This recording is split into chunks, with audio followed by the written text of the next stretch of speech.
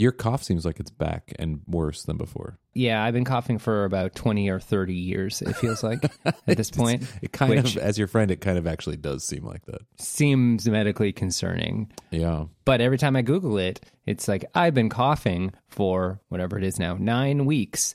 And Google's like, Well, if it's not 15 weeks, I don't know if you should care. yeah, it's like, it's only chronic bronchitis if you cough for like 3 months straight, 2 years in a row. Oh my, really? I'm like, that, I don't have the patience for that. I can't. That's a lot of coughing. Yeah. And they're like, you can see your doctor if you're worried, but they're just going to say, yeah. Well, is it hard for you? I mean, would it be a lot for you to go see the doctor? No, well, it would be only in that I'm busy at work right now and taking the time to go and back. And then if I know that if I'm pretty sure they're just going to be like, yeah.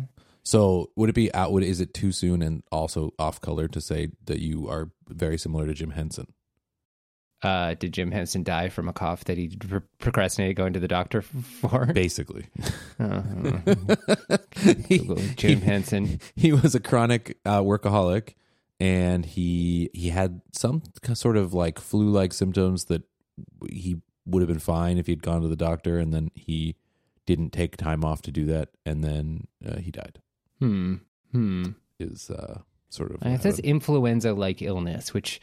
I would not describe this in any way as influenza-like illness. So you would be pretty worried for a good 20, 30. I try to, I am very officially and in, private conversations too at work against workaholic culture, working more than 40 hours as a habit, scheduling projects, assuming that people will work overtime. I feel pretty strongly that you can get really great work in a normal amount of hours and then go home in almost any job. But the last couple of weeks have been very chaotic for a lot of perturbations in the schedule have meant that it's been very challenging for me to get 40 or even 35 hours of work in the week. So that's where it's been challenging. It's not the I'm just refusing. No, it can't take me away from the computer. I need to finish this one last thing. It's more just... the time just flies. So, of course, those kinds of times do come up in lives. And I do find it completely mind-blowing, though, that there is still, I don't know if you saw that today, there was the CEO of some company I never heard of was like, I can't believe you're not working on weekends, Did you see that? Do you know what I'm talking about? I see things like this from time to time. I can't remember the particular one. So this one, it says, I noticed that several product owners / team leaders are significantly below targets and still do not work on weekends to catch up. There's a simple rule in place. POs and team members with performance ratings significantly below expectations will be fired without any negotiations after the review. People and teams rated below expectations will be placed on watch list. And I'm like, why is this still a thing? Who still think what is this?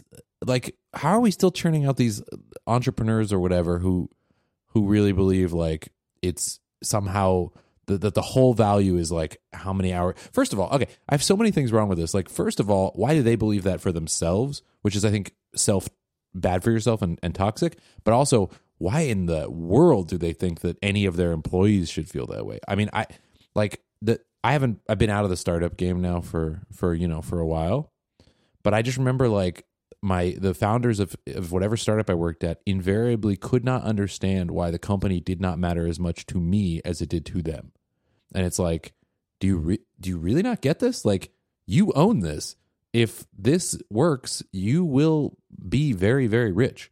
I own an extremely small part of this. If this works, I will have a little bit more money than I have now. Yeah, there's a few angles of it. I find that fascinating too, as a manager that very much doesn't think that way. But there's a few angles to it. One that I see is that teams where, because most people will find that they'll see through that BS, right? Okay, obviously I shouldn't be working 70-hour weeks for a normal amount of pay, and obviously this isn't a family that I need to do anything in order to make it succeed, despite the manager's inability to make schedules or plan work or prioritize. Right. But especially when you look at people who are younger in the first 5 years of their career or first 10 years of their career, there are certain people who find that exciting initially until they've seen the full consequences of it. And that type of person, you can kind of strip mine for productivity for a while, and it's not proportional. Like, they work double as much, they don't get twice as much productivity. You get a little bit more out of them as you consume their soul. It's destructive. It's a lossy process. Yeah, but you can find people who do that, and so often people who either have seen that and therefore want to try to replicate that, or they grew up in a project environment or a team environment where a previous manager had seen that and then pushed them through that unnecessary sacrifice, then we'll get into this mental model of we're not going to succeed unless we find those people, and knowing that maybe most people out there in the world don't engage that way. But then they will hear, for example, they'll read a book on hiring that will say, only hire A players, only hire the best. And they interpret that to mean only hire people who have yet to figure out what work-life balance means and the diminishing returns of working your 60th hour in a week and things like that. Yeah, it's just, very few of the best engineers I've ever worked with worked aggressive hours regularly. I would say that they were efficient and worked extra hours when situations required it, which were rare, right? Like, yeah, in actual emergencies, basically. There's a big difference in between dogmatically refusing to work a 41st hour because you consider it immoral and stealing. Right. Like, I'm out. Yeah. And some people do take that mentality. And if you work for a company where you don't feel like you're being well compensated enough to ever consider working that 41st hour, then sure, that's, that's your choice. But I think there's a big difference in between knowing, hey, that this is exceptional, this is an emergency, this is a mistake I personally made, then trying to do what you can in reasonable amounts to address that by extra time, versus a culture where the time, putting in the overtime itself, is seen as the goal or inherently as virtuous, right? As opposed to a culture where putting in the overtime is seen as a problem because it's like, hey, we made a mistake that necessitated this overtime. You appreciate the person for having fixed the problem using overtime, but in the same way that, like, in combat, if somebody is bloodied, you consider that bad. If somebody is willing to take some injury to save their squad, you would laud them for that, but you wouldn't be like, well, what? Hey, only half of us are bloodied. We need to try harder next time. We need to get more injured. Get more people bloodied. Yeah. Right. And that's what it's like. It is interesting. A lot of tech companies specifically will tell you or have told me, oh, we don't really care about hours. It's just about impact. Like, as long as you're getting the work done that you need to get done or that is commensurate to the expectations for you, then, live your life. Right. And it was never really that true in practice. Like, it wasn't like, there was there's a minimum barrier where, like, it's like either get this much work done or be here this many hours, but also, like, even if you were getting all your work done, if your hours were really off from enough off from other people's hours, it's like you get some side eye or whatever. And the fascinating thing about my current job, one of the fascinating things about my current job is that they really don't care, and it plays out in unexpected ways. Like, it's not all positive. Like, because on the one hand, nobody cares what time you get there. But on the other hand, the first time that I did have to work late a couple nights in a row to get something done because of circumstances or whatever, nobody cared about that either. Mm-hmm. Right. So it wasn't, usually it's like, oh, you come in the next day, you worked really late. People are like, oh man, that's crazy. You were here last night. That's wild. Like, thanks, good job or whatever. Like, please don't do that often, but that's great. But at my job, they're just like, nobody cares. They don't even notice. It's like, right. It's just like not looked at in either way. And that's obvious. That to me, that feels more honest, but it is, I hadn't, like with many things, I thought of the positive benefit of like, oh, this is going to be so great. Like I can actually just live my life. And if I need to shuffle things around in various ways, I can, and it won't be a problem. But it's like, oh, but also no one cares if you do something time-wise heroic. Yeah. So your work-life balance is, you have the power to maintain it, but it is your responsibility and no one else's. Yeah. Yeah. And of course that only works because you also have to be the one planning your own deadlines. Yes. Otherwise that is just not possible. But we have that. So it's like, yeah, it's on you. Like your work-life balance will be whatever you want to make it, and the consequences of that will be whatever they are. Yeah, that's deadlines and estimates are, and the difficulty of them is one of the big problems with part of why software ends up getting such a bad situation on some teams for overtime and things like that. Which is why we try as much as possible to not have deadlines. Yeah, I mean, ship things when they're good, but I mean, it's also hard to measure. It's hard, reward people for impact, but it's hard to measure impact. It's a lot easier to measure, you made a deadline and then you hit the deadline. It's a lot easier to measure, did he work 40 hours a week or 50 hours a week? Like that's way easier to measure than that things that matter. It turns out that doing the right thing is often not the easy thing. Yeah. Mm-hmm, Unfortunately. Mm-hmm. That's a little tricky. We have some follow-up. Everything at some, isn't that like a famous John Siracusa idea that at some point everything is follow-up? I think the way he phrases it is on an infinite timeline. I think that's how he prefers it to be. Yeah, of course. Referred to. So in our last episode, you talked about how much money you saved on gas because Tesla continues to be in hot water, or at least people complain about their calculator where they say, oh, well, how much does a Tesla cost? Well, it costs this amount asterisk, and there isn't even an asterisk. Just it costs this amount. But then if you click the little drop down, it's like minus $7,000 in gas. Right. And you said that you spent 75% of that a month or something. Like you kind of off the top of your head, you did some very ambitious gas math that would have made you a single-handed global warming behemoth that turned out to be still large, but still not quite as bad as you'd. Yeah, it was. I think I said $400 a week, and I meant a month, which is a big difference. But it's still in the 6 years. It's still like almost $30,000, and $400 a week or $400 a month is still a lot. The main thing is that now I'm spending like a fourth of that for 2 cars.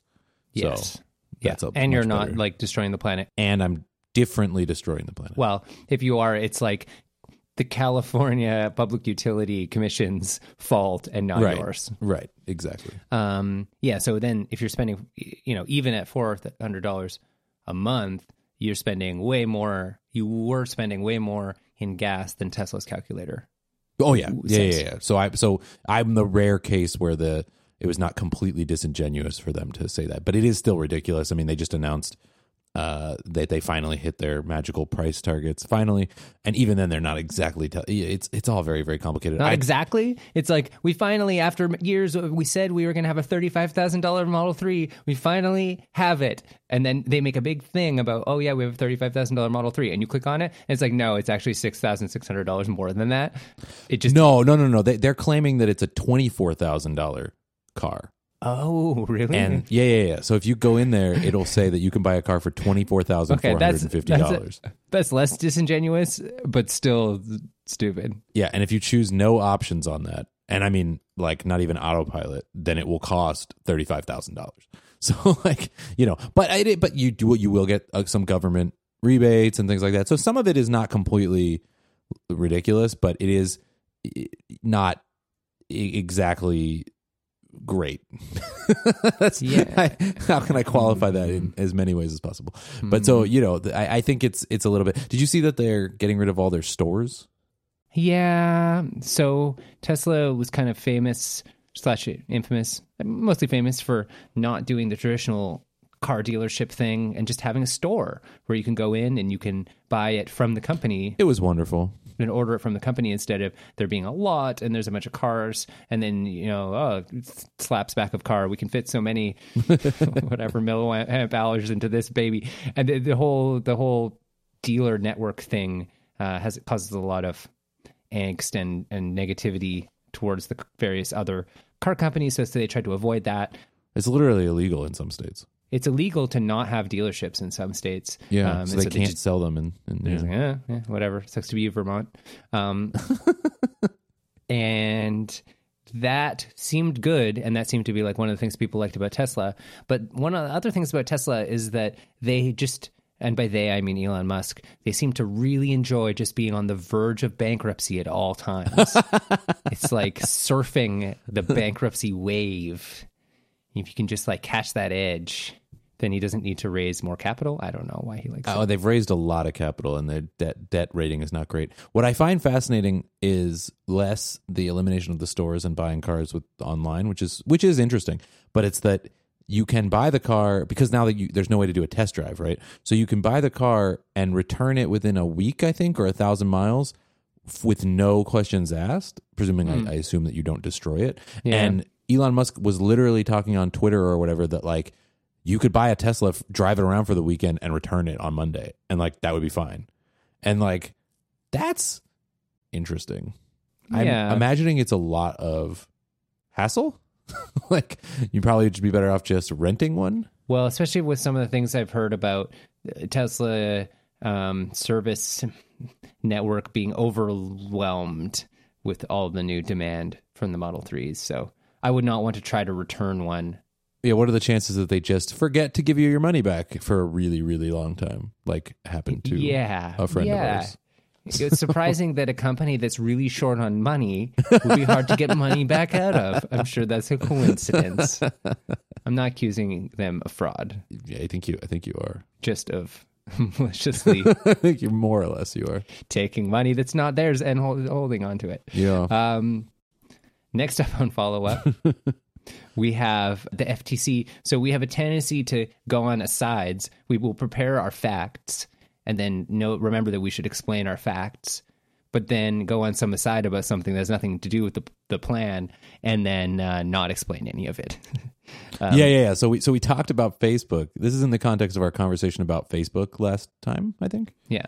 And we talked about something that had happened, but never explained what it was. And so I was asking you about the FTC, which stands for Federal Trade Commission, which is an American organization that ostensibly protects consumers. But we didn't actually say that or what FTC stood for, or that it was American, or that it is a part of the government, or right, or what the scandal was that Facebook was even in trouble for. I think we eventually got into what the old scandal was, which was originally claiming they would protect your privacy and then not. And honestly, I feel like I can't even keep up with what the new scandals are. Like, it seems like it's just... I don't even remember now which scandal it was. It's like a scandal hydra that you're like cutting off heads and it's like spreading out new ones. Yeah. And each one is like from a different animal. Is it the hydra?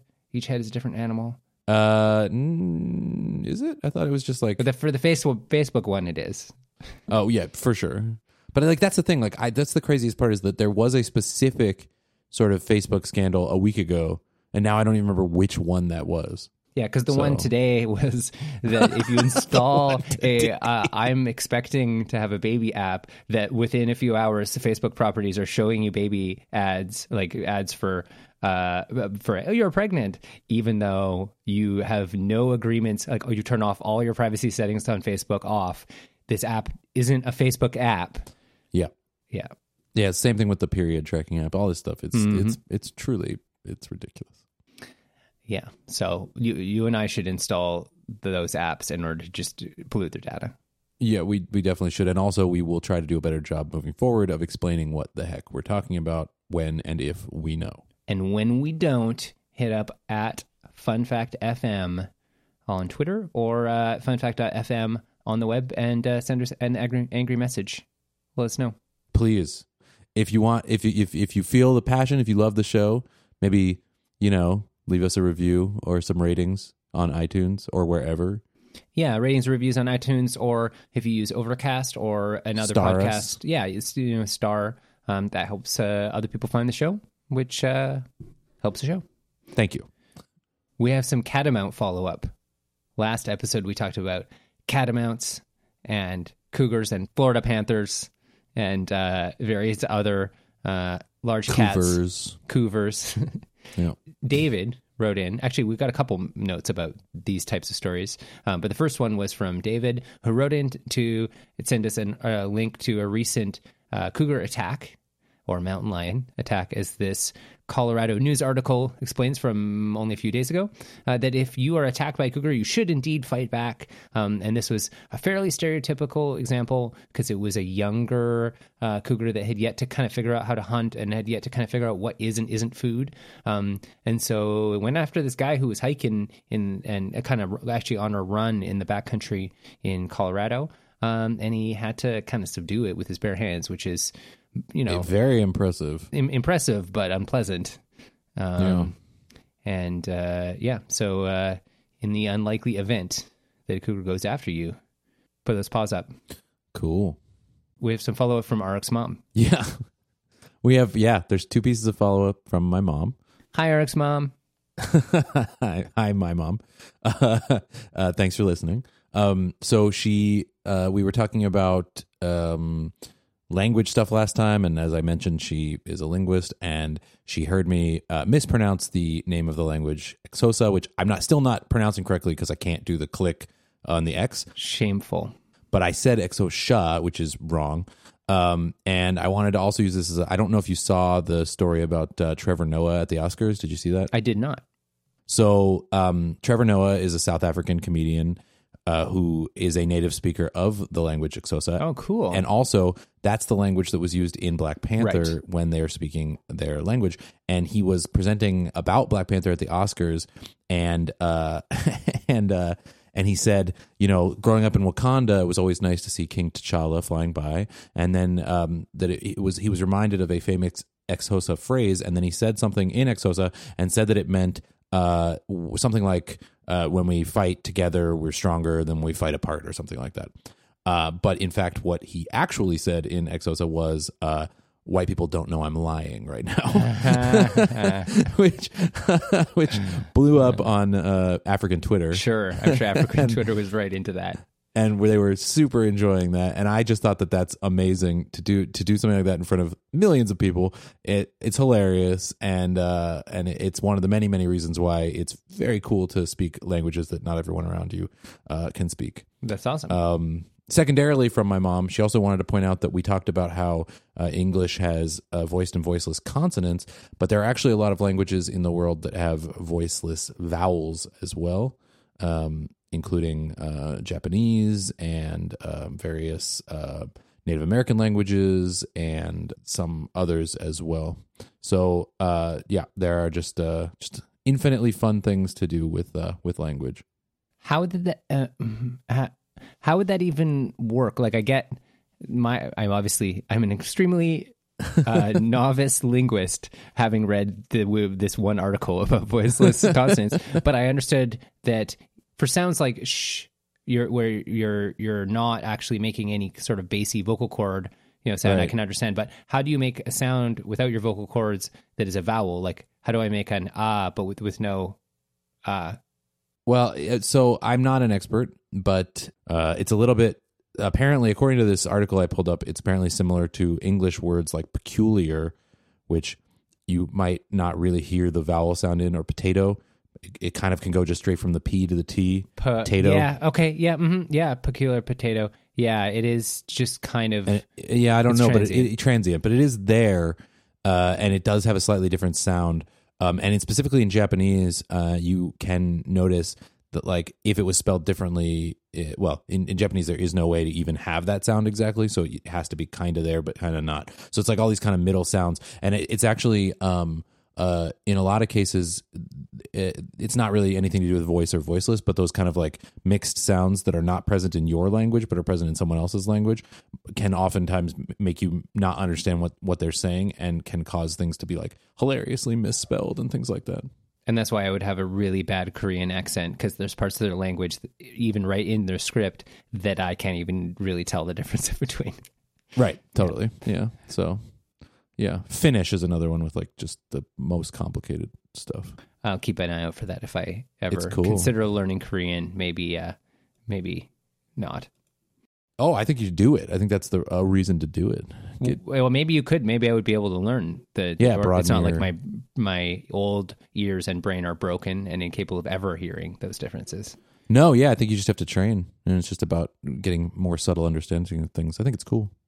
So last episode we talked about, 2 episodes ago, a while back, we talked about finding studs, and we got a video of Lyle Troxel, friend of the show, actually using a magnet to do this, and it's now up on YouTube, so we can put that in the show notes. It's a really cool method, and I encourage everyone to go check that out. All right, fact time. Fact time. Fact time with Ark and Allen. Have you heard of... By the way, before you, sorry to pause you there, but if anyone wants to make a theme song like that for us, please do. Yeah, that's 'Cause I would going to go love- super well. I'd love to hear it. We'll definitely listen to it, and we will consider spreading those creations to the broader world. That's well said. Are you familiar with? I think probably a lot of people are because they get advertised on podcasts and stuff. Blue Apron. I am familiar with Blue Apron in the terms of the fact that I have used things that are not Blue Apron but are similar to Blue Apron. Right. And so these are the companies that do they do meal prep kits basically. And so there's some ingredients, and then you can order it delivered to you as a subscription, and it's like really growing business. There's a lot of VC, a lot of ads going into this. But fun fact that I did not know, Blue Apron and its competitors are all totally unprofitable and may never be. Yeah. I think that there is a fascinating conversation to be had about the sort of world we currently live in, where a lot of the products and services we've become very used to are in fact completely unsustainable and being propped up by rich people who are hoping that eventually some sort of magical corner will be turned. So the base Blue Apron plan, which is for 2 people, 3 recipes a week, that just kind of defaults to, is $60 a week. Which is not cheap. It's not cheap, US dollars. And that includes shipping, though, which is part of the problem. But apparently they're just straight up losing money on that. And the funny thing is that when you talk to people about these services, often they don't talk about, how expensive. I mean, they do talk it's expensive, but they're often like, I can't understand why they don't, or like some of these ingredients they give you are so cheap. They give you all these potatoes. Like, why isn't there more meat? Like if you ask them, like, what are some things that Blue Apron should do?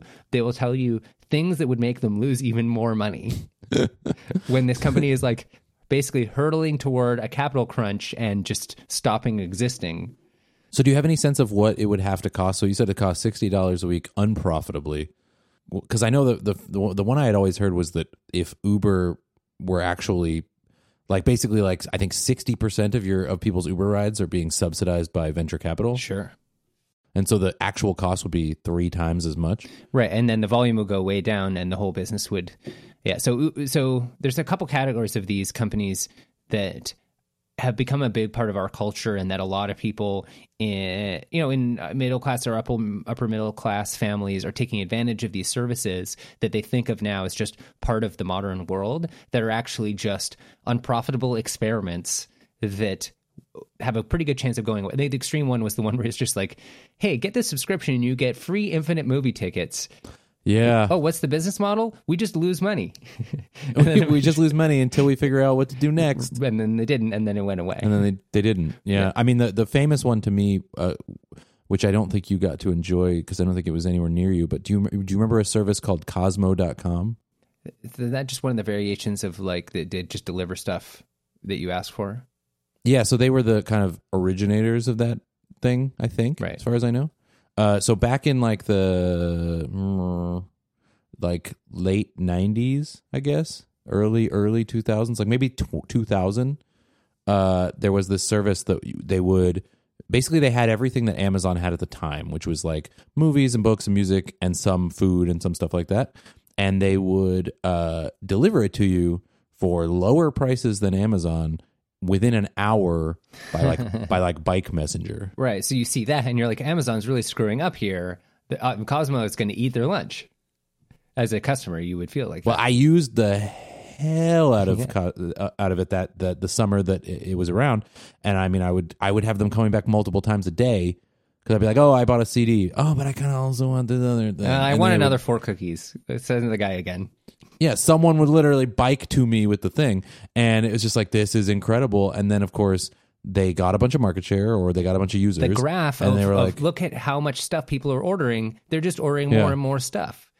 so then they tried to raise the prices to actually be reasonable, and everyone stopped using it, and they went away like in a month. Yeah.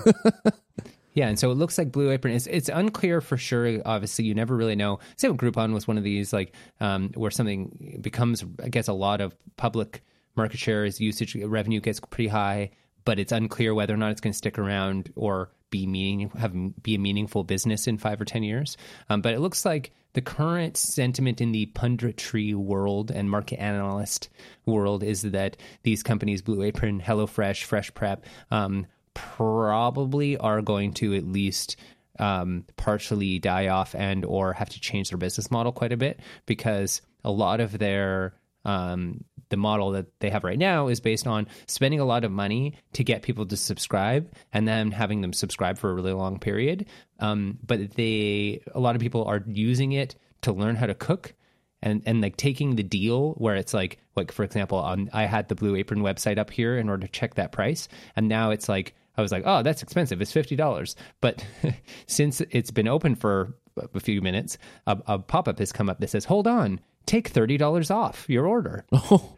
And I have 2 options: get $30 off or reject $30 off. It's like, oh, I don't want to reject $30. Reject Yeah. $30.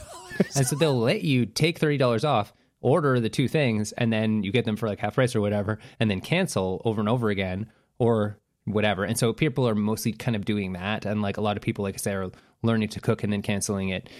So their customer acquisition cost is not working, apparently. So they're scaling back. They've had a decrease of 24% in total number of customers. Yes. Like, that seems like a problem. Yeah, 24% revenue down, customers down. They're still losing 18%. So like, when some companies are, 18% profits, meaning like they made $1.18 for every dollar they spent. So like Blue Apron lost $18 for every $100, or it lost 18 cents for every dollar. So it's like a way of turning $1.18 into a dollar. That Well, you know what they say, Alan? they'll make it up in volume. No, the best way to make $1 is to start with $1.18. Yes, exactly. That's the famous saying. Copyright Blue Apron 2019. Yeah.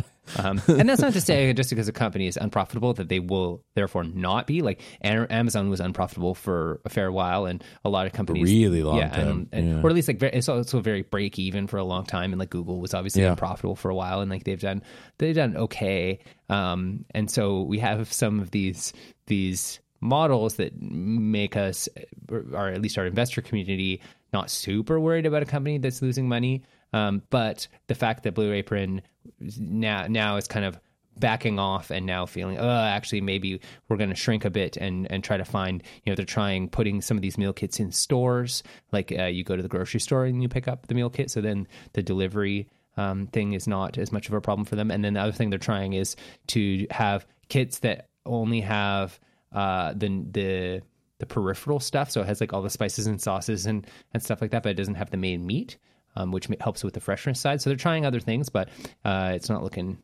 great for them. Yeah, I mean, Munchery just went out of business. A lot of this stuff is going poorly. I would this is not a wonderful business podcast exponent, but I will say that I think that Blue Apron doesn't have much of a moat. Yes, it's very easy to compete with them. Yeah, and you can spin up your own thing very, very easily. I think the thing with Amazon was that while they were very open about how they weren't really concerned with profit, and the reason that the investor community went with them on that journey was because it was kind of obvious what the long-term story might be. And I think that with these Blue Aprons and stuff, there's just no there's no real path to profitability that anyone feels comfortable with, I think. Right, which is interesting to me then when I found that even though these meal prep delivery companies are looking like in pretty bad shape, the meal delivery, like pre-made meal delivery ones like Grubhub, DoorDash, the ones that actually is seamless, the ones that actually Caviar. Yeah, the ones that bring you food from restaurants. Apparently, they're actually doing pretty well. Like their Grubhub is supposedly like definitely profitable, and the bigger competitors of theirs are apparently like they're not profitable yet, but they're definitely trending towards it. Like they'll be like quote unquote unit profitable, but they're not necessarily profitable given the amount of money they're spending on growth and things like that. So out of these various like. Seems like I would have said that was probably the least sustainable of all of them. The one where you have people going around doing the food deliveries and comping orders all the time because they got them wrong. And like, but I don't know, man. If my family is any indication, they might be profitable just on our house. So a lot of Grubhub. not a lot of Grubhub, but a lot of Caviar. I would have a hard time using an app that was called Caviar just due to this sheer like it's not just like I feel bad for the luxury of using DoorDash, but like it's straight up called Caviar. Like you do not need this service. This service is just expensive and luxurious. It was just the least, I don't know. They had like the best food, I guess. Yeah. It was the least achy one. Yeah. But yeah, I don't know. Apparently DoorDash I mean, I see your is point. smaller than Grubhub, but apparently their numbers have been improving faster than some of their competitors because they target more getting the restaurants happy rather than just saying like, okay, well, the people claim they want A&W burgers or whatever, even though they'll be disgusting by the time they get to your door. So I guess we'll just give them that. Whereas DoorDash is more apparently more focused on the restaurants that make sense and helping the restaurants survive and things like that. So yeah, I mean, Grubhub felt like it was like the late night type restaurants. It was like a lot of pizza places, you know? Sure.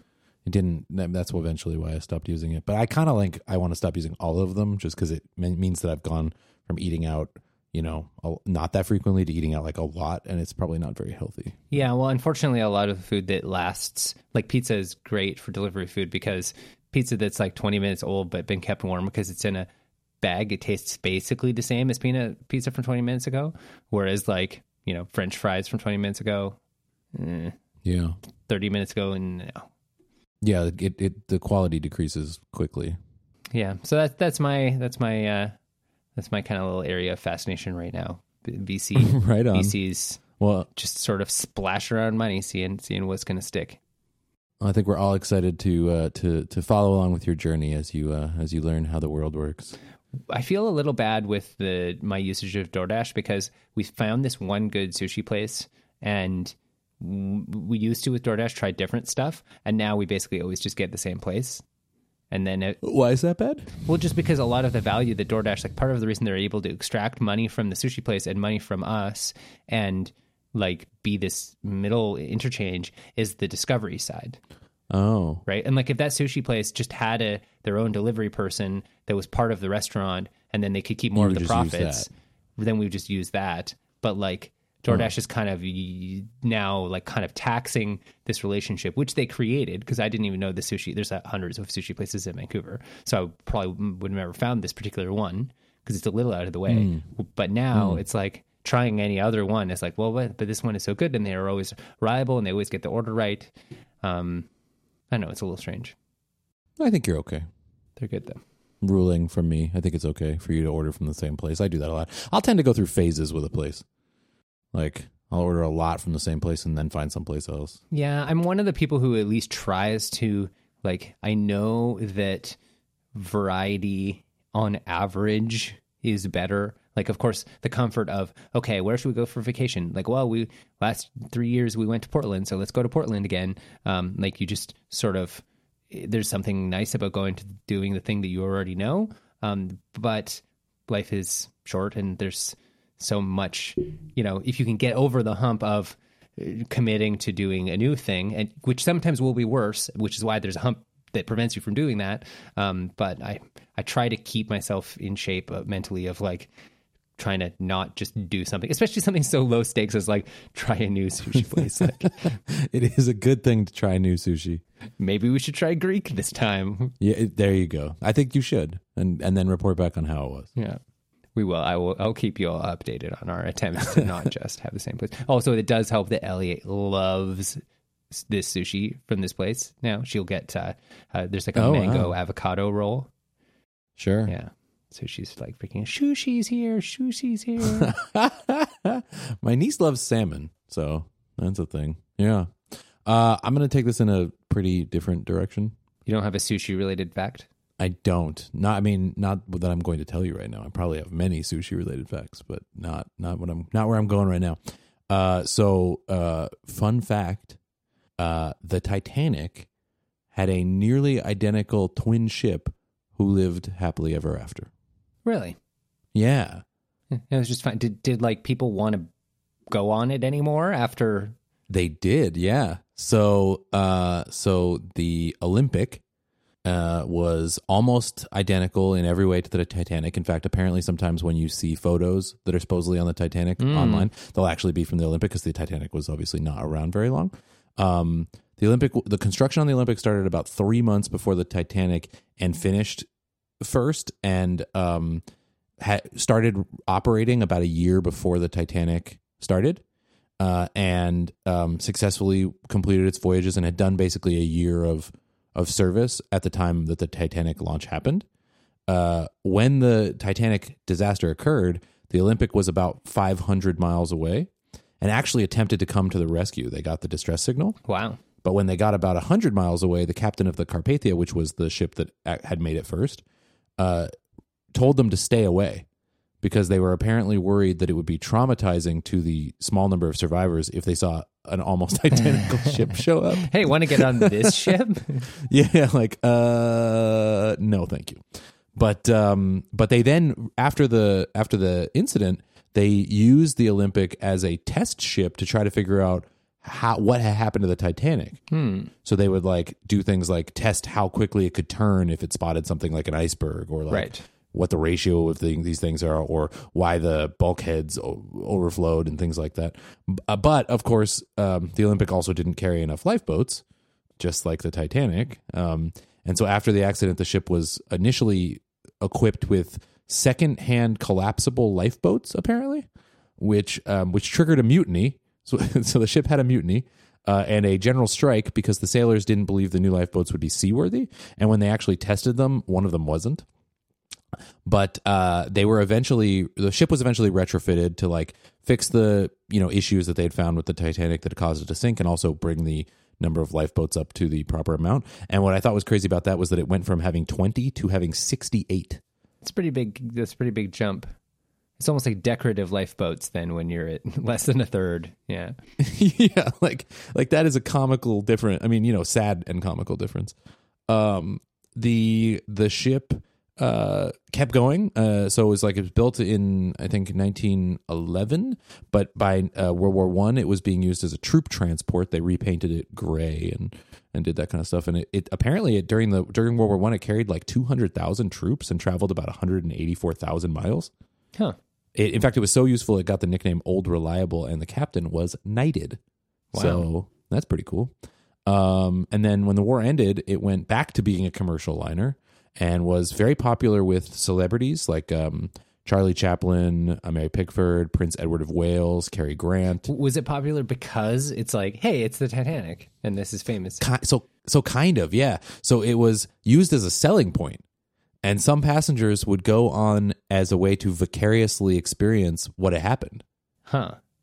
And would they like get a little close to an iceberg? Like, oh, there's an iceberg. There's an What's iceberg. going to happen? But probably. I think they would like recreate the splendor and sadness of the trip, which is like a really weird, like, let's go relive the Titanic. Like it's a weird thing to do, I think.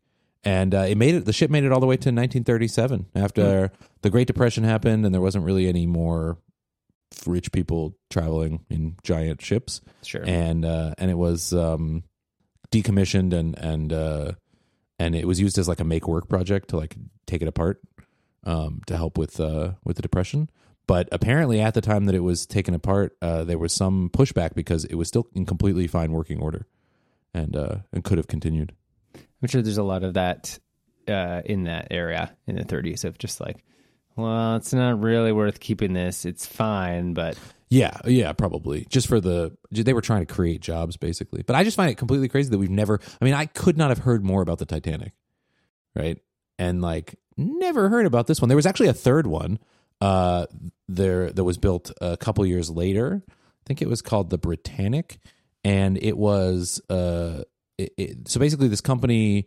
White Star Line built these 3 ships. The class was Olympic, and the first one was the Olympic. The third one was called the Britannic, and it launched just before the First World War, and had a lot of changes made sort of from the beginning to counteract the what had happened with the Titanic.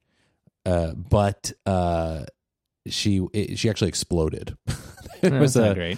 Yeah, there was a naval mine in 1916. So during the war, and almost everyone was saved.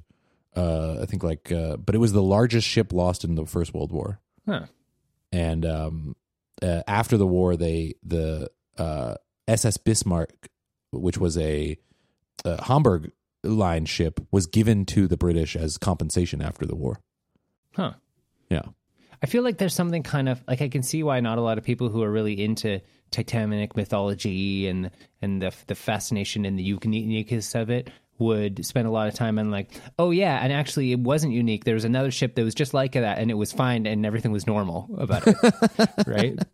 So you think it's like it detracts from the legend? Yeah, it's like when you like realize if you like, I don't follow Star Trek very closely, but like watched like a little bit of, actually, especially when I was a kid, my dad would watch Star Trek. And when you have like the Enterprise, it's like this really special ship that like is awesome and all awesome things happen. And then you come across in the lore that like, oh, actually there's also just a bunch of other ships that are identical and just nothing interesting happens to them. It's like, oh, the USS Yamato is the same and it's just as awesome, but nothing.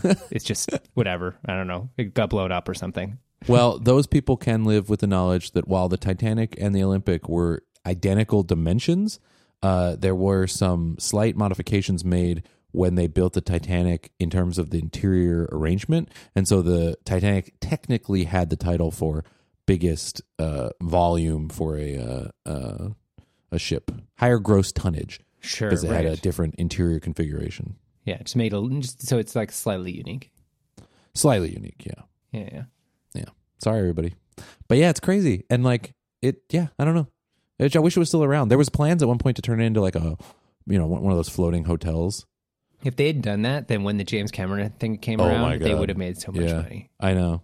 Unfortunately, they didn't have a vision into 60 years in the future or whatever. Yeah, it's a long time to keep a floating giant rust corroding. When they retired the Olympic, it had gone 257 times around the Atlantic, transported 430,000 passengers on only commercial voyages. So that's in addition to the 200,000 troops, and traveled more than 1.8 million miles. Huh. So it just Titanic just needed a couple tweaks. Yeah, absolutely. Yeah. It's just a beta test. I have a fun fact for you. Again, totally different gear change. It does not involve large ocean-going vessels. Okay. Well. Okay. But I think it's an important service announcement to the world for any of you that use Twitter or are still on it. I am, for some reason, in both of those camps. You can and should, Okay. I'm ready. on Twitter, mute almost everything. Yeah. And this used to be something you could only do in like a third-party client, like Tweetbot. It's the one that I use. You can say, okay, I'm just sick of seeing about Trump or whatever. I just say, okay, Trump, mute. No, that word will not come up anymore. But you can actually just do it on like in official Twitter now too, if you're like that and you just use the real Twitter app. And so, Do you use the real Twitter app? I occasionally use it a little bit for certain things. The notifications for certain things when I'm trying to see, like, oh, we post an episode of Fun Fact and to get some retweets or whatever, or a blog post or something, the way that notifications come in the in the other apps don't get clumped Yeah, together. So it's just because like they broke it. But yes. yeah, Twitter has made the experience for certain things, or direct messages. Like Twitter is slowly breaking the third-party client. So They really are, eventually, we're yeah. probably all just going to use the real Twitter app. But do you have any? Do you have any things that you've muted, On the real Twitter app, you mean? or on Or the on or on the- the Twitter app that you use?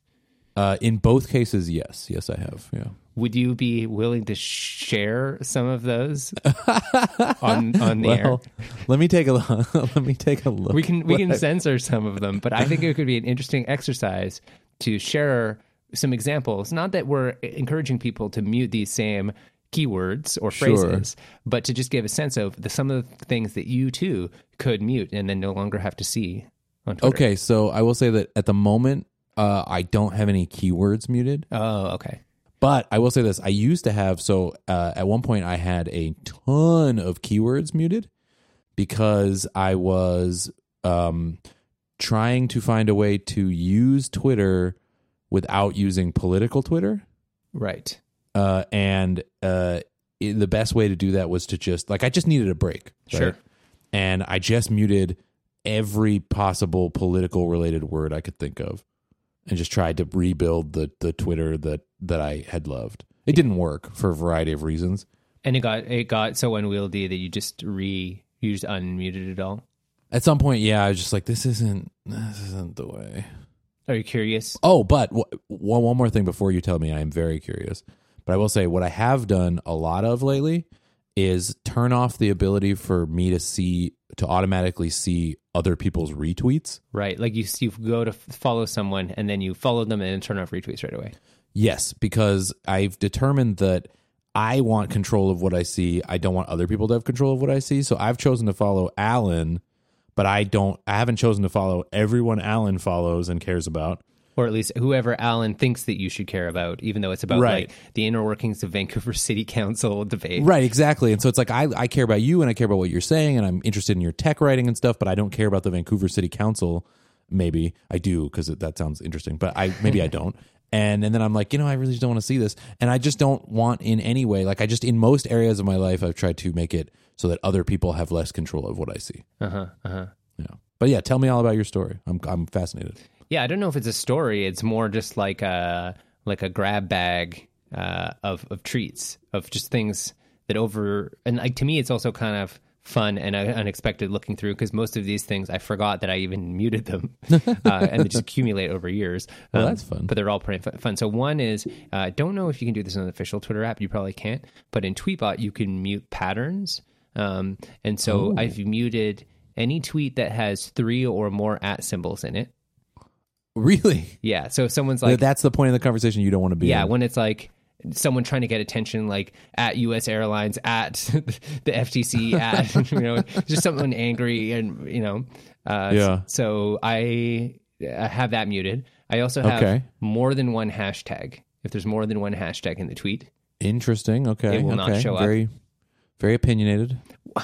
if someone has a single hashtag, then maybe they're being helpful. They're helping you categorize. They're trying to make, aid, be part of a discussion. But when there's multiple hashtags, then You feel like it's promotion. yeah, they're trying to get attention and probably are less having something to say. So, All right. LRT with a little up arrow. What is LRT with the This is so people will use this style. They will say make a retweet, and then they'll use the pattern up arrow like a carrot, not carrot, but an up arrow. Yeah. And then type LRT in all caps to mean last retweet. And the idea is that little up arrow points at the retweet. So they want you to go to their timeline and look at the last retweet? Well, you're presumably looking at the retweet because like they'll retweet it and they'll type arrow LRT. I can't believe this person blah blah blah blah blah. Or LRT. This is a really great job offer. You should look into it. Like they're adding commentary to the retweet that they just made. Yeah. And I've blocked that for 2 reasons. One is because there's an actual official way you can do that now. So just like the other times. And the other is because I often turn off retweets like you. So I see people just say out of an hour, LRT, this is horrible. I can't believe it. Yeah. And I'm like, I don't see what you're talking about. Yeah, that sounds like a smart play. And then I have categories, different. I could probably categorize this list into just like when you're thinking about what things could you mute on Twitter if you're just sick of seeing entire domains you can do. So like BuzzFeed.com, just mute anything for BuzzFeed. I don't need to see it. Foursquare. Wait, hold on. Wait. You mute anyone who links to BuzzFeed? Well, I only mute the posts that themselves link to BuzzFeed. I don't mute the people. Okay, yeah. But you mute any post that links to BuzzFeed. Yeah, obviously. Okay, all right, okay. I'm just trying to make sure I understand all this. Yo, keep going. Instagram.com, same thing. You mute anyone who links to Instagram? No, I only mute their posts that. No, I'm sorry. You themselves mute link any to post Instagram. that links to Instagram? Yeah, just people. Okay, this is a whole side thing, but like, I like seeing people's Instagram sometimes. yeah, I also sometimes like seeing people's Instagram. The problem is Okay. that the proportion of people who just auto post everything from Instagram to Twitter. Oh, you don't like the auto repost because you're like, I'll just see it where you posted it if I want to see I'm it. seeing the same thing on Instagram. Sometimes I go into Facebook and Right. see it there. I see it on Twitter, and it's just Right. like there's a sunset, and I see the same sunset. It's like it's a pretty good sunset. Like You don't follow that many people though. Like, how big of a problem is this really? it's enough of a problem that I'm like, hey, it would be slightly better if I didn't see these. And it's just one click. It's like, bye. Fair enough. I don't know why I'm judging you. I maybe just because for the podcast, but I find it all very No, funny. you should Yeah. you should judge me. I'm being very. These are also permanent too. So like it's not like I'm only now after however many years that's been muted for years that I'm now seeing these. I've muted various domains and patterns that indicate someone is telling me that their podcast is now recording live. If that makes sense.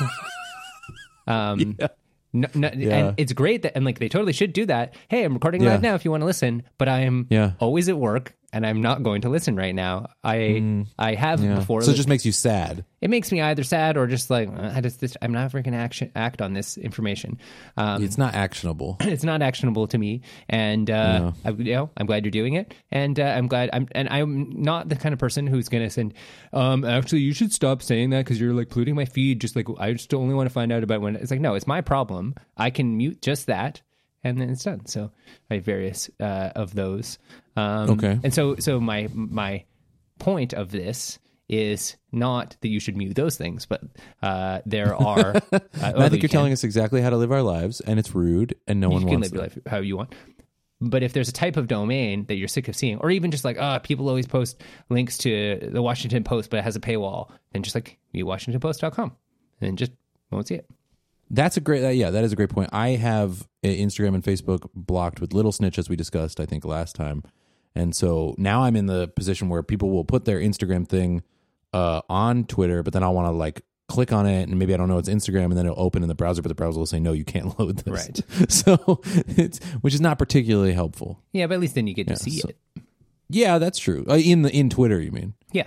Yeah, because I can't see it on Instagram. But the problem is if they have. I guess the only problem really is if they have if the comment is longer than a tweet. Sure. And then I want to read it, and I'm like, well, It's teasing you then. Yeah, it's taunting me with its inaccessibility. But I did that to myself. Best so I can't ramen I've really- ever had in the world is located at ... Yeah, and I'm like, okay, well, I guess I'll have to never learn about that ever. Mute filter category 2 Yeah. sports. Oh, what?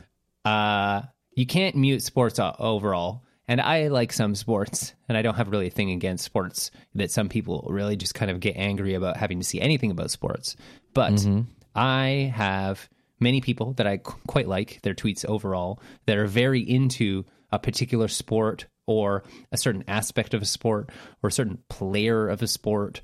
And so, but it doesn't help to be like, just mute, like, okay, just mute MLB. Like Twitter doesn't know that these things are all about that. But I can mute like a particular player or a particular team, or like I have mutes for various teams. Like I don't even know why. I have the Eagles and the Giants muted. A-Rod, just like Okay. I think I muted. I muted Ichiro. Like, and actually, this kind of a little shame because I find Ichiro kind of fascinating, and even though I don't follow baseball, and like there's interesting stories about him, but it was just too many Ichiro tweets per day in my feed from various people, and they would just be a tweet that just says Ichiro ! Because I assume you're watching the game I am, and it's just I'm I'm a little offended as a person from Seattle that you muted, Ichiro, but I'll try to, let it go. Does it make you feel any better that I muted it like years ago? No. No. No, he played his whole career in Seattle, I so know. no. But it's not like or not his whole career, but most of it.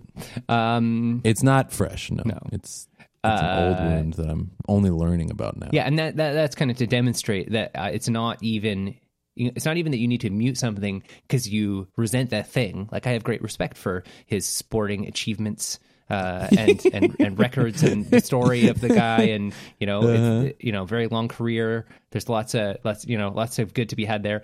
I just don't need tweets that simply say Ichiro ! In my timeline when I'm not watching that game. Fair enough. Again, apply to your... So like maybe you would mute hockey things. Maybe you would mute people saying the Canucks or whatever. I'm actually currently muted the St. Louis Blues. Right. Yeah, exactly. Because they follow me and I don't want to unfollow them. Sure. I don't know why, but I'm like, that's really sweet that they follow me. Yeah, and you don't want to offend them. Be the jerk who like they're going to look. Yeah. Exactly. Like, oh, we follow this one guy and he doesn't follow us back. But, tweets to mute category 3, okay. TV shows you do not watch. That makes sense. Yeah. Actually, I don't know if it's even on anymore, but there was a time where like every other tweet was about Agents of S.H.I.E.L.D. It is still on. It is still on? Yeah. Well, I wouldn't know because I muted Agents of S.H.I.E.L.D. like when it was in its first season, and people are just like, I can't wait for Agents of S.H.I.E.L.D., Agents of S.H.I.E.L.D., blah, blah, blah, blah, blah. And it's like, I maybe will eventually watch this, but I'm not right now. I don't need to see it. Yeah. So if you are sick of seeing shows that you or games, like I have PUBG muted, PlayerUnknown's Battleground, very popular video game that I sort of looked at and I'm like, I'm probably not going to play this particular game. There's enough similar games that would appeal to me more, and people are talking about it too much and it needs to stop. Sure. And then there's just like a kind of a grab at lots of conferences. You mute conferences because you're not there. Yeah, because I'm not there. And honestly, if I'm there, I'm probably not reading Twitter. But they're mostly conferences that I am not at. So like South by Southwest is muted. Sure. Yeah. But like even the ones that like I don't have anything against, but I'm just people are tweeting. I feel like you're and like some of these I don't even know what they are. Conferences. Hashtag OpenVisConf. There's an Open Visualization Conf at some point, and someone was tweeting a lot from it. I don't even know who. I don't even know when, but just got permanently muted. I think you're making a good point that you can love someone, you can love following them on Twitter, but you don't have to love all of their content, and it's completely okay for you to hide the stuff you don't care about. Yeah. And it's a really like I like the mental model that it is everybody's own problem that you follow and you consume. You have to take some ownership of what you consume and not just say, "Oh, I'm getting exposed to this garbage. I am just going to be resentful of it," or just be annoyed at the people who are posting it, and unfollow the person if you can't manage it, but often you can. Like, and of course it's a grab bag of stuff like Bitcoin, Kavanaugh, Trump, like just things that obviously no one wants to. You have Trump muted. Well, not him personally. No, the name. Yeah, obviously. That's That's nice. like stuff that I do actively. That improves your life. Do you have Trudeau muted? No, I'm fine. If someone's talking about Trudeau, that's like maybe relevant to me. Bad things happening right now, my man. There's stuff happening with Canada. Maybe that'll be a fun fact once we know a little more about it. Yeah. There's a little bit of Canada politics drama going on, but yeah. So I encourage people, and then there's also just stuff that like I have literally no opinions about. But I just when someone's talking about it, I never care. Like the word workout. Like, I'm glad you're working out. I just don't want to know. But what if they say something like, I'm so happy that Swift is workout. No, that doesn't work. No, it doesn't work. It would be working out, which is no different. And then contrast to CrossFit, which I actively do not want to hear about. Sure. Yeah. Workouts in general. Yeah. CrossFit. No, but whatever. It's like Bitcoin. You just mute it. And then there's lots of people that I know that I like that are into Bitcoin and CrossFit and these other things. And I just don't need to see it. So anyway, long fact, but made short, consider muting things that don't make you happy. Do some KonMari on your timeline.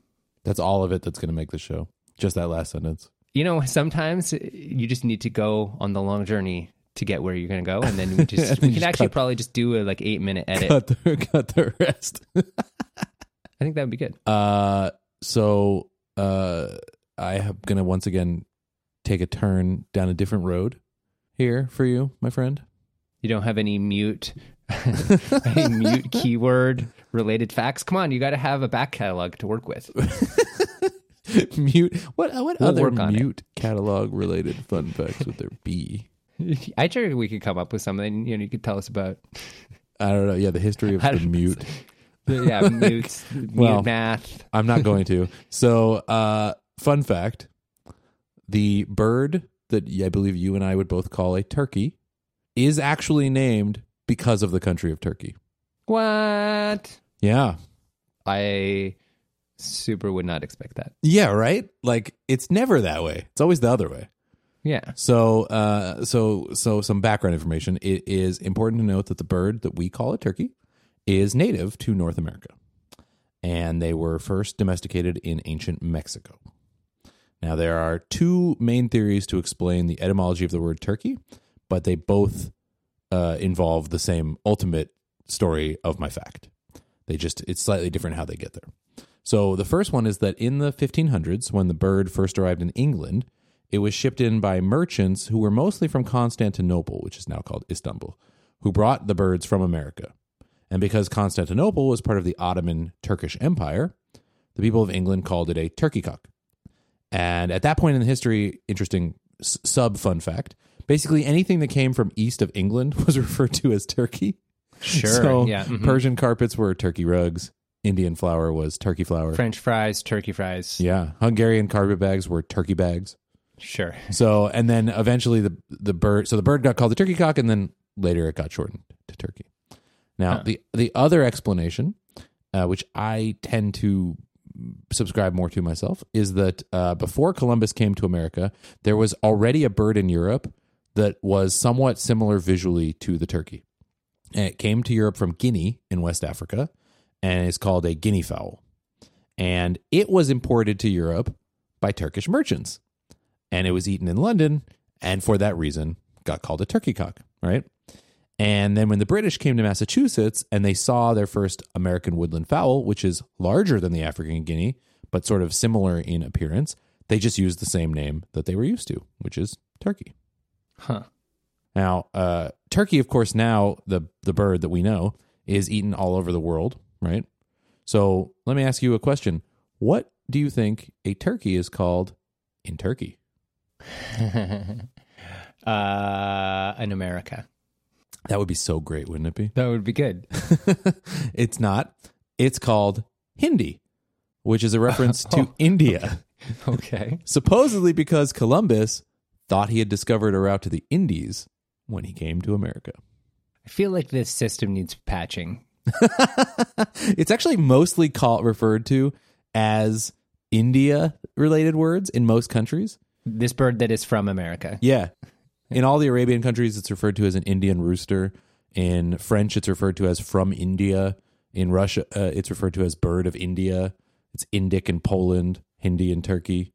And yeah, so... Yeah, although in Portuguese, it's referred to as a Peru. Oh my God, turkey. I never ever made the etymology of the turkey in French. Because you said it's like from India. And I'm like, Yeah. really? I guess I never knew that. But then I type French word for turkey and I see dinde, like D-I-N-D-E without the apostrophe, Yeah. like of India. And I'm like, I just... In my mind, like, I mean, besides like knowing some amount of French, you also, anytime you look at a package of turkey, you see dinde. Like Yeah, right. I've seen it a million times. It just never would have occurred to me that came from of India, even though it's right there in the word. Yeah. Huh. From India. From India. But I like Win. that even the third one is just calling it Peru. Like, I don't know why. Like, Yeah. what the hell? What's this bird? Like, I definitely think from India is better than just calling it India. yes, I agree. Or turkey. Or turkey. Like, yeah. It's Confusing. Not quite right. Yeah. I, too, have an unexpected bird naming fact. What? You're just trying to show me up now because you're like, look, I can do the thing where, where I have the related fact. No, I just prepared enough facts. A duck is called a duck because it ducks under the water. That's lovely. Yeah. That is lovely. No, that's so great. You can use that fact now. Yeah. That is awesome.